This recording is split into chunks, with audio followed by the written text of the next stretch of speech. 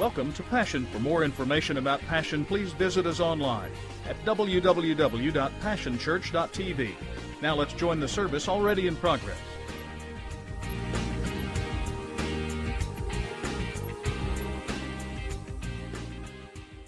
Series, and let me just say to you this morning that we are a part of God's house.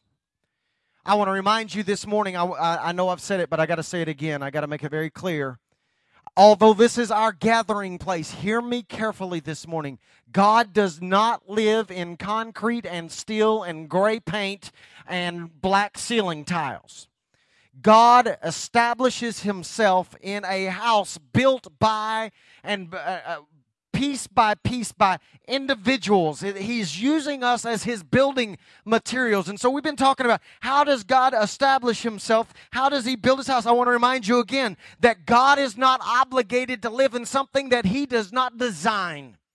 I need that to get into your spirit and to stick, because I think what we think is we can just do church like we've always done it, and God is obligated to move into our house. No, God will only live in what he designs.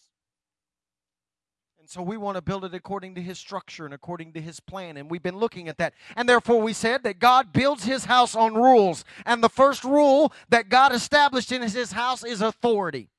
It's one of those cuss words that we don't use in church very often.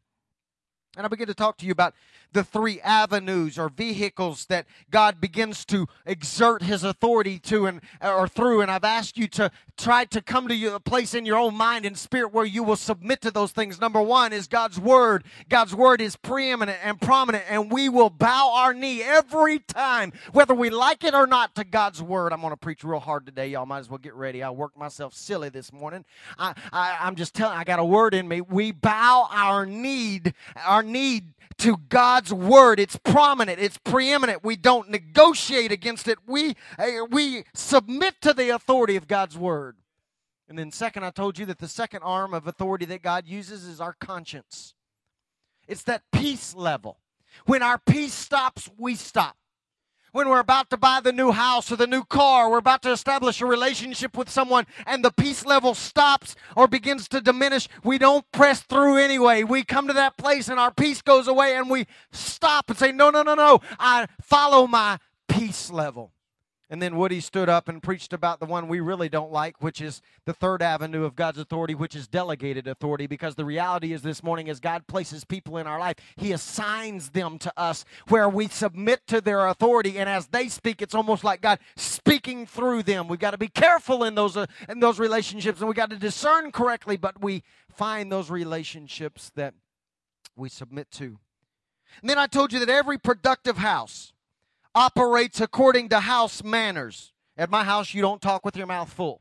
At my house, a man opens a door for a woman. Those are house manners. And so I declared to you, and I'm not playing, y'all. I'm as serious as I've ever been. We have got to learn to live by and to operate according to the house manners. And I lined them out. This is not just a sermon. I'm telling you, we will conduct business here according to the manners that God has prescribed for us, which are these. Number one, I regard people differently. I don't see you after the flesh. I don't examine you and say, that's just my wife, or those are just my kids, or that's just the janitor, that's just the usher. I now regard you after the Spirit, and I understand that something on the inside of you has been designed to bless me, and I've got to push past all your weirdness. And some of you got some. And I look deep inside of you and find the Jesus in you, and we regard one another differently. And then I told you we respect each other. We give honor to whom honor is due. There are some folks that you need to say thank you to. There are some folks around here that serve selflessly. There are folks in your past that, like Danny talked about, that you need to go back and say thank you to because they've impacted your life, and we respect them. And I said the third house manner is we resolve. There are broken relationships that need to be resolved. I just want to tell you this morning, you can try to worship till you're blue in the face, and you can pray all night long, and if you have unresolved relationships in your life, your worship is stymied and your prayers are blocked. And it is time for us to operate by house manners and to resolve those relationships once and for all and get wholeness there. And then the fourth house manner was that we restore. Because the truth is that there are days I don't operate with manners, and you're going to have to give me grace. That is the mandated manner for the house of God, that we operate and deal with one another in grace. Now, that brings us to today. Because, see, what I recognize is that most of us cannot build or obtain something that we have not seen. The truth this morning is that most of you have never been a part of a church that operates by the structure and by the setup that we've been talking about over the last few weeks. And therefore, you have a real struggle trying to figure out, how do we get there if we've never seen it before? So this morning, what I want to do is I want to talk to you about a model house. I want to actually show you what this kind of house looks like. See, I don't know about you, but I kind of like to go walk through new homes. You walk in. Now, with this caveat, I don't like to walk through blank new homes, with nothing in them. I like to go walk through the model home. I like to walk in there and see all the greenery and the 92 plasma TVs and on every blank wall in the house, and look there with my jaw dropped and go, this is incredible. Because what the model home does is it shows us a glimpse, a picture of the potential that is wrapped up in a house. Now, we recognize that, at least this is my story, I'm sticking to it. When I walk into the model home and I see all 92 TVs and all the stuff, and then the $5 million furniture, I walk in there and go, this is beautiful. I can't afford that, but I like it. Builders understand that if you provide a model home, it helps close the deal. It will turn your, catch this, it will turn your visitation into a habitation. And so I think this morning what we need to do is we need to go examine a model house and try to get a picture of this. Now, let me just say this morning that all across the landscape of America, and especially right here in Oklahoma City, just hear me this morning. Stay with me. I'm trying to take you somewhere. All across Oklahoma City this morning, there are people gathered together just like this. And the truth be told, they're going to have a visitation from God. There's going to be an interruption into the service. It's going to be out of the ordinary. It's not going to be normal. It might come in the way of a miracle. It might come in the way of a sign. It may come in the way of a wonder. It may just come in this sense of the presence of God that they haven't really had in a while. And what they will do, I've seen it happen time and time again. Hear me this morning. They will have a visitation. And what will happen is they will begin to talk about and celebrate and wish for and long for and memorialize that move. And at best, it will happen every once in a while, and at worst, it will never happen again. I don't want to be that house. I am not satisfied with the concept of us coming together and saying, you know what, God showed up once every other month. I am not satisfied to stand here this morning hoping that God might show up 12 services out of 52 in a year. I am not satisfied with it being out of the ordinary for God to move on our behalf. I am declaring to you today that the house that I want to see built here is I want to see God here every moment, every minute, every hour, every day, every week, every month, every year. I want to see God reside here. Not satisfied with talking about the good old days. I want my kids to experience the good old days today. I'm tired of sitting around hearing parents talking about the move of God that they experienced when they were 16, but my 16-year-old doesn't experience that. I want to see God move in His house. What happens is churches have an encounter with God, and then they begin to attempt and try to figure out how to adjust the atmosphere so that it'll happen again one day. I've heard this statement, and I do agree, kinda. I've heard it said that you cannot create a move of God. I agree in that we cannot flesh God into moving, and we cannot manipulate God into moving, and that we cannot twist God's arm into moving when we want Him to. However, I've already taught you that God is obligated to move into what He designs. Therefore, I believe that we can create a move of God. If we build the house the way He said to build it, He is obligated to move in. And so what I am saying to you this morning is I want us to establish a house built by, designed by, follow the blueprints of, so that when God sees what we're building here, we don't say, well, we're going to build it the way we want it and then ask you to show up. No, no, no. We build it according to His structure and plans, and then He is obligated to move in. God never moves into empty places. He moves into prepared places. And so we prepare. In fact, I said it this way early this morning. I want it to be said again. I want the lack of a miracle to be out of ordinary. Hear me this morning. Can we have a switch? Most churches that I am aware of sit around and talk about, they get in planning sessions and they begin to talk about, okay, on October 14th, we had a move of God. This is next year, by the way. All right. The move happened in 2007. So on October 14th, 2007, they had a move of God. They begin to sit around and they talk about, okay, what was the condition of the service that caused the move of God so that we can repeat it? Can I tell you the kind of meetings I want to have? I want to have the meetings where we sit around and go, that one Sunday out of 2009, we didn't encounter God. We didn't see anybody's life change. So what was wrong with that one Sunday? Do you understand the switch? That is a completely different way of thinking and expecting. I want to be involved in a house that it is normal. I know when we say normal, we think of normal as if it's not that special anymore. It's just normal. No, no, no. I want it to be normal. Not that way kind of normal. I want it to be normal that God moves when we get together. Y'all are quiet this morning. But that's the kind of house I long for. That's the kind of house I want to be a part of. The only problem is, most of us have never been a part of that kind of house.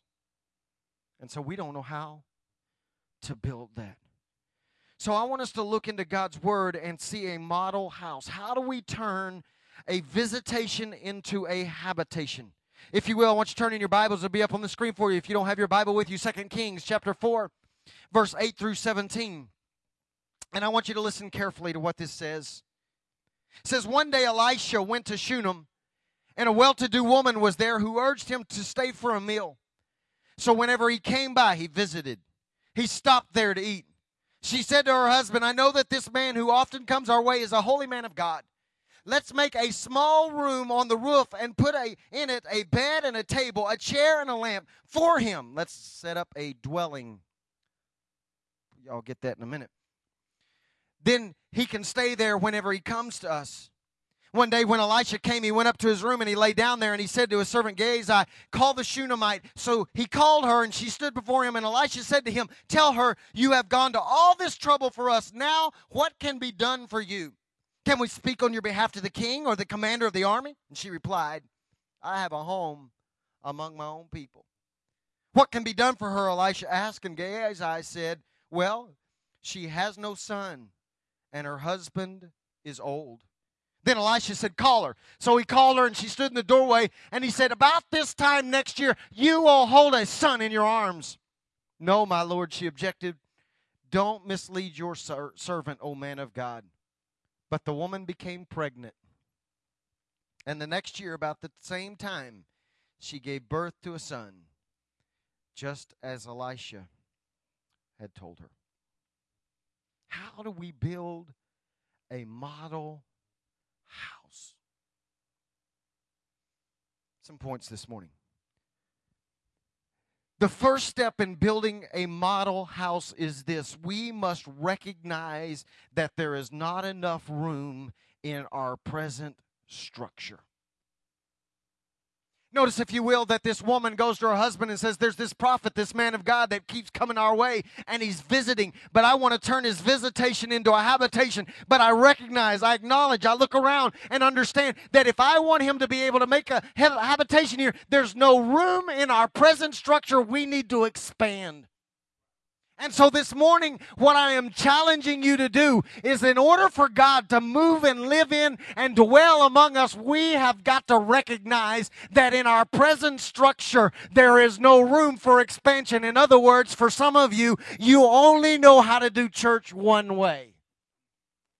And so you don't think God shows up unless we sing 3 songs, somebody gets up and reads a poem, the pastor gets up and takes up an offering, come back and sing 3 more songs, sing a special, then the pastor gets up and does 3 points, a poem, has a cute illustration, closes, sending you home, and we had church, and you can't think beyond that.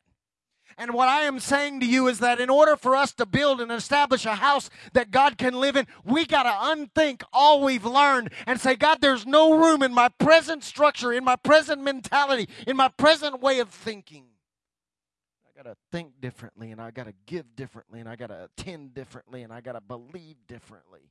Y'all real quiet this morning. I just happened to remember sitting in my den before we ever started this church, sitting around with some folks and begun to go around the room. They were our core team, couple by couple. I said, why do you want to start Passion? They all articulated it different, but when it boiled down, it became the rallying cry for us, and I still believe it is the rallying cry. Over and over again, they said, we want more. There's got to be more. We don't see more. We want more. How do we get more? We want more. It came to me, I said, that's our rallying cry. We want more. The only problem is you can't get more and think the way you've always thought and do what you've always done.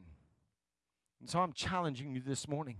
You may have never seen this kind of house before, but I'm asking you to think differently, to pray differently, to give differently, to believe differently, and expand and make room for a habitation. The second thing that I recognize is that this woman suddenly came to this conclusion that we need to build. Now, let me back up just 1 second and say you need to go back and read 2 Kings for yourself, because in 2 Kings chapter 4, in the first part, the Bible says that Elisha was traveling through a small village, and he saw a woman who was using oil and meal to make a meal. It was her last meal, you remember? For her son. She says, I'm going to make this meal and we're going to die. And Elisha says, no, take care of me first. She feeds him, and then he gives this instruction. Go to all your neighbors, get all their Tupperware bowls. Find every empty bowl, every empty vessel that you can find, and bring it back. And when she does, do you remember what happens? They fill up until, go read it, capacity is reached. Teaching us that at the moment that our capacity is full, the anointing and the oil stops. My concern is this morning is that we've reached capacity. We've believed for all we can believe for. We've invited all we're going to invite. We've given all we're going to give. And I'm asking you to expand a little bit. Because at the moment you quit expanding, the oil will stop. Second point. In order to build a habitation, you have to have a firm foundation. Because if you build up and the foundation is not secure, it's dangerous. Can I just tell you, I wouldn't want to live under that guy living in the top room if there wasn't a firm foundation, because at some point it's like they lay that heavy pizza. Y'all seen that commercial? They lay it on the table and poof, it goes through. That's what happens. You will say, well, what does that mean for us, Steve? What that means is this. The Hebrew word for glory is kabod. The literal translate, that's why when a church loses the glory, you remember Ichabod. Remember? Kabod means glory, but do you know what the literal translation is? Weightiness. The presence of God produces a weight. And in order to be able to handle the weight of God's presence and His habitation, God will not waste a habitation on a place where there is no foundation. If we're not able to handle the weight of His glory, He won't let the glory come. And so I'm telling you this morning, we've got to make sure that the foundation is secure. That's why I'm calling you to read His Word. That is why I'm calling you to pray. That is why I'm calling you to attend. That's why I'm calling you to press in and get more of God. Because if we have not established a firm foundation, the building, the house will collapse. That's why in the New Testament, Jesus says you don't pour new wine into old wineskins. Because if you pour new wine in, as it begins to ferment and expand, carbon dioxide is released and it begins to expand, and the old wineskin won't be able to stretch and it will explode. And the Bible says not only will the wine be wasted, but the wineskin will be wasted. So therefore, in order for us to handle something new, we got to have a firm foundation. We got to be able to handle the weight. Let me ask you a question this morning. How firm is your foundation? If God actually showed up, could you handle it? I told him this morning, I want to tell you again just so you hear me too. Can I tell you, I believe that God's glory is going to show up here and has already shown up here, but it's even going to expand greater. But can I just warn you that when that begins to happen, all the wackos and all the kooky folks are going to show up? Never fails. Never fails. You go to any church in America or in the world that's ever had a genuine move of God, the freaks come out of the woodwork. They just do. It's just part of it. It's called being blown about by every wind of doctrine. See, I believe that in the New Testament, there's a parable told about the man who builds his house on the sand. And we always think that deals with just, that's how we got to build our life so we're not blown about by temptation. But what if that's not about temptation? What if that's about a move of God? And so what I'm declaring to you this morning is this, is that as a house, we got to secure our foundations so that when all the wackos and all the freaks come and they want to do freaky stuff that doesn't line up to God's word, we go, no, you don't understand. We are built on a firm foundation. It's called God's word. And you can do anything you want to do in here as long as it lines up with his word. Oh, y'all ain't talking back to me, but that's the way we got to be, or we won't be able to handle the weight of his glory. So we've got to expand. We've got to understand that we've got to secure the foundation. But I noticed something. A model home is also a furnished home. Notice that this couple didn't just build a room on top of their house and say, okay, prophet, move in. No. They furnished the home first. I just want to clue you in this morning. If you didn't know this, God's always been in the furniture business. No, I'm serious. You go back to the Old Testament, and not only did he give instructions on how to build the house, he follows that up by giving very specific instructions on how you're supposed to build the furniture. God likes furniture because he likes prepared places. And so this couple recognizes that in order to change a visitation to a habitation, we got to furnish the house. And so they set about furnishing this room. Now, let me just tell you something quickly. Furniture is expensive. Anybody been to Mathis Brothers lately? Furniture is expensive. Furniture doesn't come cheap. And so in order for us to furnish the house in such a manner that God is willing to move in and take up residence, we've got to come to grips with this decision in our own mind. Am I willing to pay the price to furnish this house? Because if we're not, then in essence what we're saying is we'll settle for once in every blue moon we'll have a move of God. I just got news for you. I am not willing to settle for a visitation. And so I'm willing to pay the price. Are you? Here's the furniture. That what they place in this house is representation of what it takes to make the house livable for God. They placed 4 things quickly. First, they placed a bed. The bed is a place of rest that represents a place of rest. We have forgotten as Christians and as believers and as church folk how to rest in God. In fact, what we've done is we've substituted activity for lack of spiritual depth. Just keep me busy and I won't have to deal with the fact that I don't really know who God is and I have no relationship with him and I haven't spent any time with him. Just give me program. Hey, listen, there are millions of good ideas for this church. There are only a few God ideas.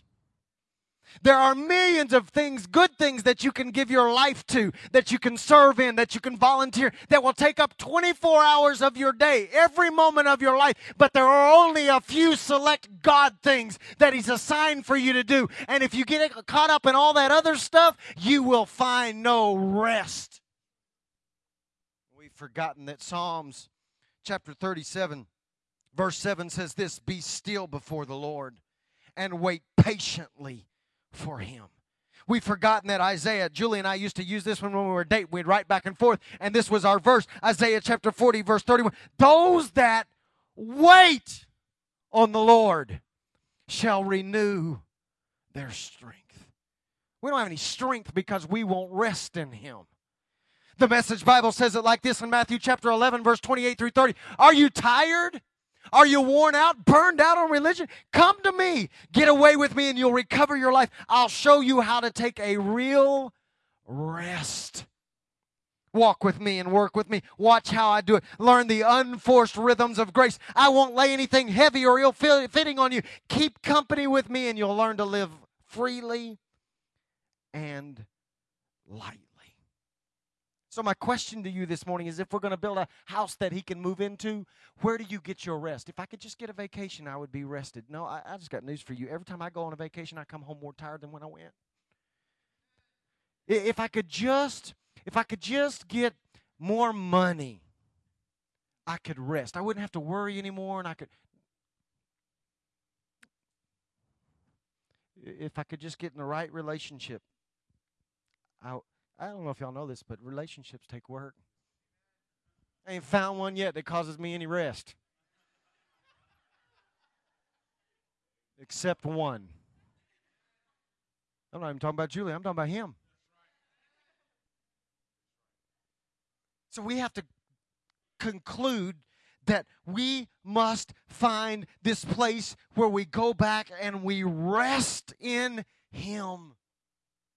Listen, I don't want you to be so busy that you can't search and find God. Boy, if you just, Steve, I don't know about your church, man. If you just have something going every night, I could find some rest. No, you wouldn't. You'd hate God and everybody else. The second thing they did is they placed a table in that room. A table represents a place of communion, a place to be fed, a place of fellowship. See, the reality for most of us is we want a habitation, but we don't want to take the time to be fed. I didn't figure I'd get very many amens right there, but that's just the reality. Because we're like Zacchaeus. You remember that Zacchaeus story in the New Testament? We used to sing, Zacchaeus was a wee little man, and a wee little man was he. Y'all remember that song, right? There's truth in there. The truth is that Zacchaeus wanted to see Jesus. So do we. But the whole time that Zacchaeus is trying to see Jesus, you know what Jesus wants? Fellowship. Listen, I want to see Jesus.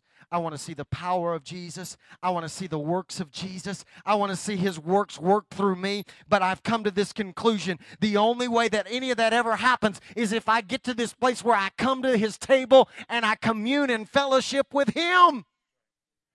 What we want to do is we want to eat and run.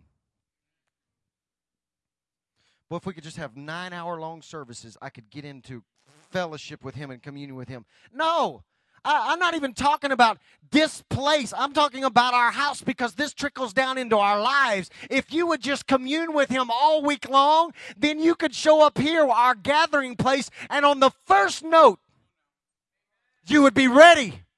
Oh, if we could just get a worship team that could prime us up and work us, man, you got to work them for an hour and a half. And at the hour and a half mark, man, we're ready. Let's go. Let's have church. No, why don't you find yourself a table and commune? Put a table in your house and commune with him. That's the only way that he is ever going to take up habitation in this house.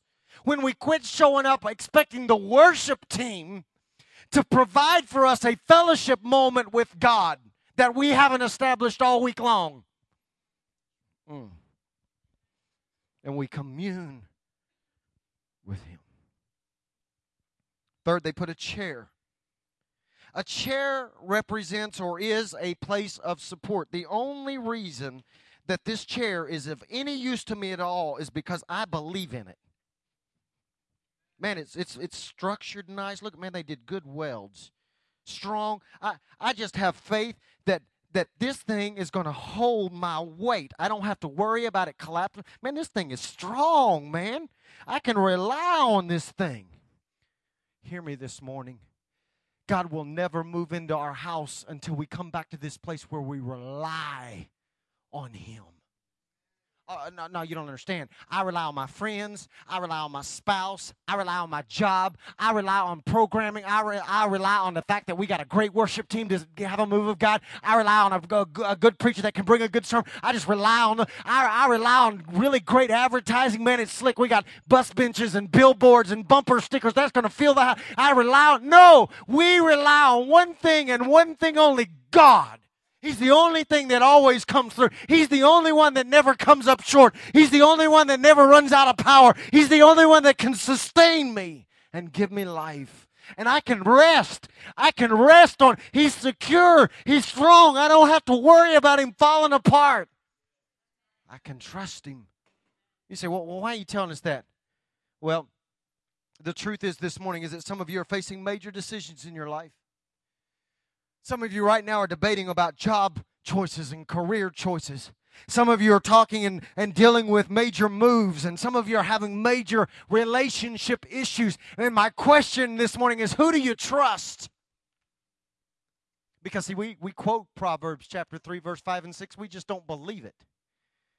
Because Proverbs chapter 3, verse 5 and 6 says this, trust in the Lord with all thine heart, and lean not unto your own understanding. In all thy ways acknowledge him, and he shall direct thy paths.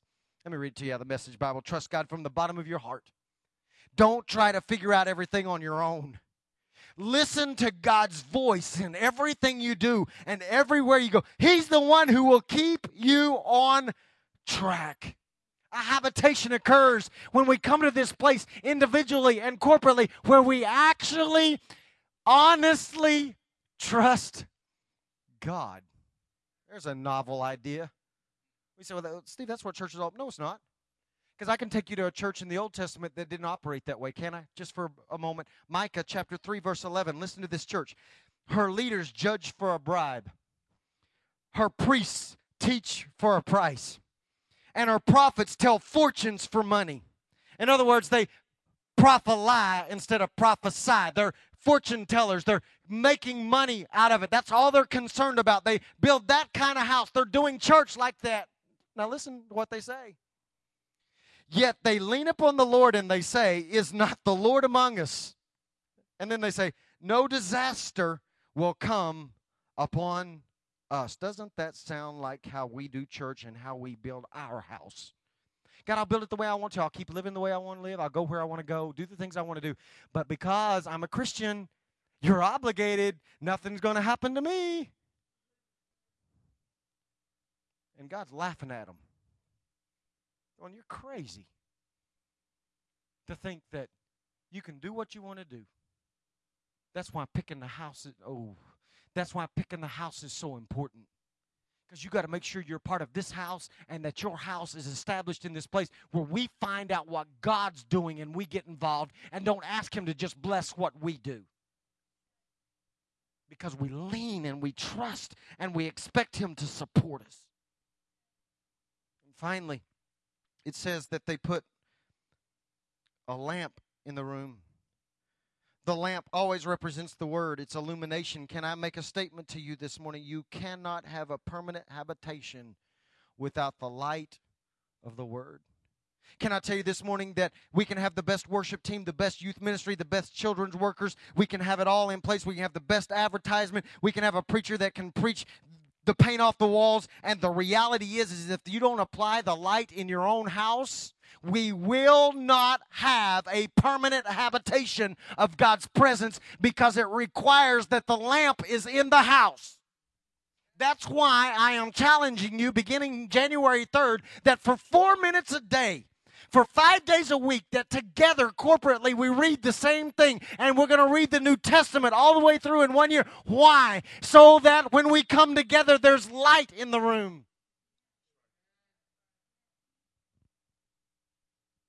Can I tell you the truth? The word that I give you on Sundays, do you know what day that light is for? Sunday. And I ain't going home with you. And I ain't going to get up in your living room tomorrow morning, walk in your house and say, okay, turn to Acts chapter 3, verse 4 or 5. We'll read, that's our daily read. No. I am obligated to bring you light on Sunday morning. Guess whose responsibility is to light the house the rest of the week? Yours. You need fresh light. How long does a fire keep going once you take all the coals away? Not very long. The light of God's word is that fire in you. Jeremiah said it like this. He says, it brings a permanent fire into my bones. It sustains me. David said it like this. He said, God's word produces protection from sin. He said it like this: I have hid thy word in my heart that I might not sin against thee. May I just presume that maybe the reason you keep sinning is because you don't have any light. David said that God's word brings direction. Thy word is a lamp unto my feet. It teaches me where I'm supposed to go. Can I declare to you this morning that if we are going to build the house that God is going to live in, the only house that He will abide in is a house that is built. I'm going to say it like this on purpose. Is a house that is built from folks that have the light of God's word shining in their lives on a daily basis. He won't move in otherwise. Fourth, His house must come first.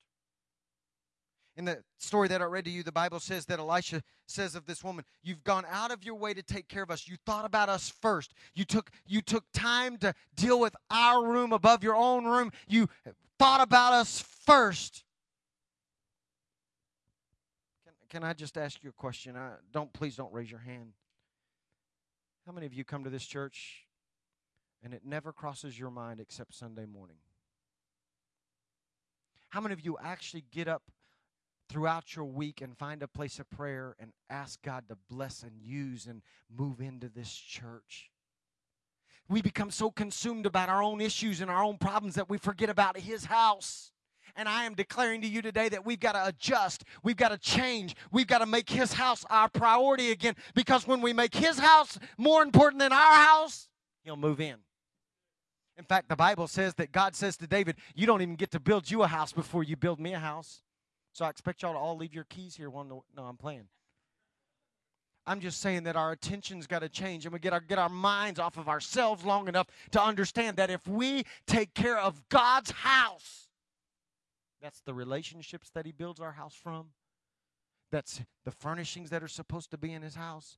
That are those people that we're assigned to bring into His house. If we would deal with all that, He'll move in. And finally, the last thing I'll say to you, and then I'm done. A model house is a full house. Think about it. They build this room. They furnish it. They take their needs into consideration first. And the Bible says, the prophet goes and says, what can I do for you? She couldn't come up with anything. Interesting statement. Never caught it until this morning. It says, the servant says she has no son, but her husband's old. I don't know if he robbed the cradle and she wasn't old. I'm just reading it like it said. The husband was old. They recognize there's no son there. There's no life there. But a model home is a full home. And so suddenly, out of barrenness comes offspring. I like this. Out of a dead place, life comes back. Out of nothingness, a legacy comes, a lineage comes. And so what I am saying to you is this. If we would expand how we think, and if we would secure our foundations, and if we would furnish His home appropriately, and if we would pay attention to His house first, can I prophesy just for a moment? He will fill His house. And where there were dead places, they will come back to life. That ought to excite you, because some of you have dead things inside of you. You have dead dreams and dead hopes and dead relationships, and there are things that you thought were going to happen that didn't happen, and they're dead and they're barren, and you think they're gone for good. And what I am saying is, if we would build the right kind of house, we could pull up in that nasty-looking parking lot, and when we pull the lever on our door and we begin to swing that door open and our foot comes out of the car and our foot hits the pavement and when we begin our journey in here, excitement would overtake us, and we would come in with bated breath, anticipating this fact that when I get into His house, life will spring again. And that means I can bring my friends who are broken and disappointed and discouraged and who are addicted and relationships falling apart with no chance of survival, knowing this: when I can get them into His house, out of a dead place, life can come. Can I tell you what kind of house I want to have? I want that kind of house. That's the kind of house I want. That's the only kind of house worth working for. That's the only kind of house worth attending. That's the only kind of house worth getting out of your bed on a Sunday morning when it's 6 degrees outside and rolling yourself out and getting cold to come into a. That's the only kind of house. That's the only kind of house worth coming to, sitting next to people you might not even like. But because we're operating by house manners, I regard you different. And I understand that life is springing up on the inside of me. And if we're not building that kind of house, then shut the doors and turn off the lights and let's go somewhere else. I'm willing to pay the price. Are you? Father, stretch our way of thinking. Stretch us. I don't want to do church like I've always done church because that's all I've ever known. I want to establish a model home. Father, secure our foundations so that we won't be blown around by every wind of doctrine, but we will be obedient to your word. And Father, I pray that we would furnish this house for you. I pray that we would rest in you. I pray that we would fellowship with you. God, I pray that we would rely on you. And I pray that we would know your word. And so, Father, I pray over my people today. I pray in the name of Jesus what you would do is I pray that you would cause them to once again consider your house first. To put your house at the top of their list. And then, Father, I pray that you'd fill the house with your glory that produces offspring in us again. In Jesus' name. Would you stand with me this morning, just briefly? Hey, Steve, I want to come. No, listen, I understand. I've been doing it this way all this series. I'm not bringing you to the front. Expand. Think differently. You need to go home and chew on this. I'm getting ready to pray a vicious prayer over you. Seriously. No, I ain't playing. I'm getting ready to pray a prayer some of you ain't even going to like. But I believe God's going to answer it. If you need special prayer this morning, need somebody to lay hands on you, our prayer team is out in the west lobby. As you exit the building, turn left. They'll be standing there. They'll lay hands on you and agree. I believe God's going to touch people out there during this. Get your drive card. Talk about what we're talking about on your way home. Get your cookies, get your pizza, whatever, all that stuff. I'm going to pray over you, and then I'm going to dismiss. I'm telling you, it's a vicious prayer, but this is what God's placed on my heart. Will you bow your head and close your eyes? Jesus, I pray over every person under the sound of my voice that they wouldn't get one wink of sleep tonight. I pray that they would toss and turn until they come to grips with this question and answer. I pray that it keep them up and make them angry if necessary. I pray even if they go home and you begin to answer my prayer and they think they can outwit you and take a sleeping pill, I pray that it would flip it on them until they can deal with this question right here. Am I willing to settle for a visitation? Or